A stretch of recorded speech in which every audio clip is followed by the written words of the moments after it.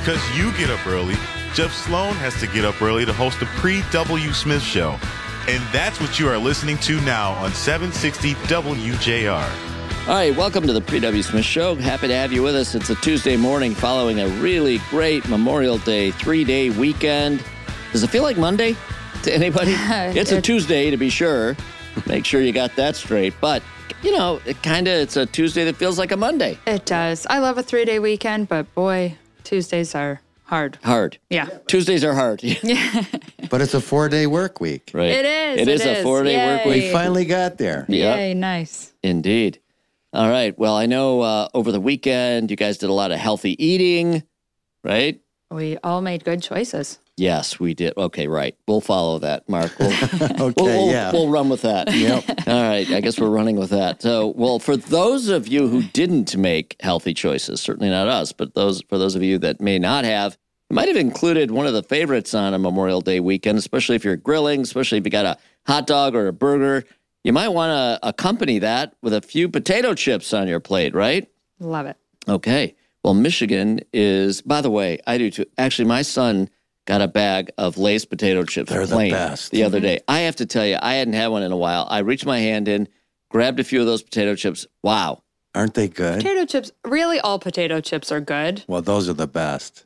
I think those are, They're the best, yeah. I think they're the best. Yeah, I know. Remember when we did the taste off between the Better Made and the Lay's? We did. Yeah. And of course, we're rooting for Better Made, Michigan product. But listen, it's hard to beat those Lay's. That is for sure. Well, I don't know if you guys know this or not, but Michigan is the leading producer of potatoes for potato chips.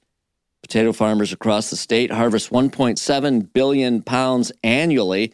This according to an article published May 25th, 2023 in Bridge, Michigan.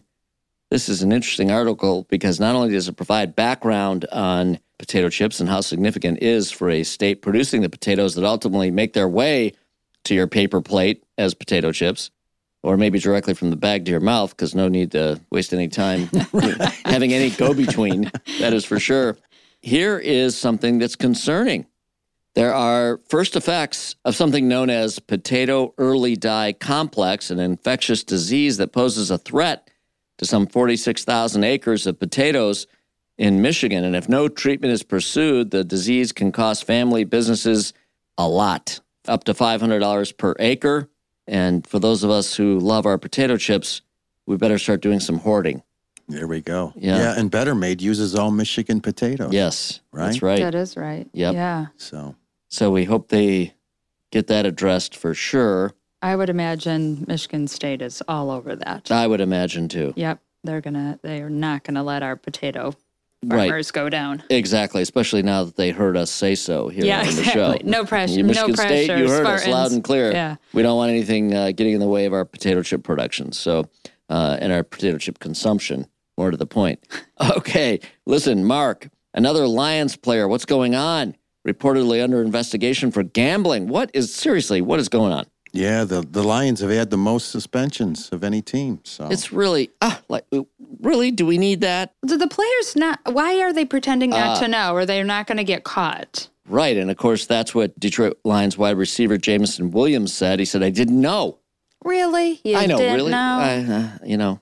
So he got a 6-game suspension. The other guys were released. So we don't know who this new player is, but this is not the way you want to start the season when we're all excited and enthusiastic, ready to buy in and support the team, and they're off doing silly things like gambling on the sport for which they play and from which they are paid. Yeah. It's really amazing. Unbelievable. Yeah. And then, guys, I don't know if you heard this or not, but naming rights apparently now extend to one of our Michigan universities at the famous Pine Knob Music Theater. One of the lawns is now named after Eastern Michigan. This is a great opportunity, Jeff, to share important academic attributes of Eastern with a wider audience. So how about that? So when we're sitting on the lawn watching our concerts this summer, we'll be thinking of Eastern Michigan. It's interesting, so many venues, so much in sports and even more broadly now, looking to support what it is that they, in effect, sell or offer to the public by having it be supported by sponsorships. And every little piece of grass now is matters, right? Accounted for, seriously. All right, so you'll see that change at Pine Knob. By the way, voted as the top outdoor venue for music in the country. How cool is that? Yeah, Howard Handler, congratulations.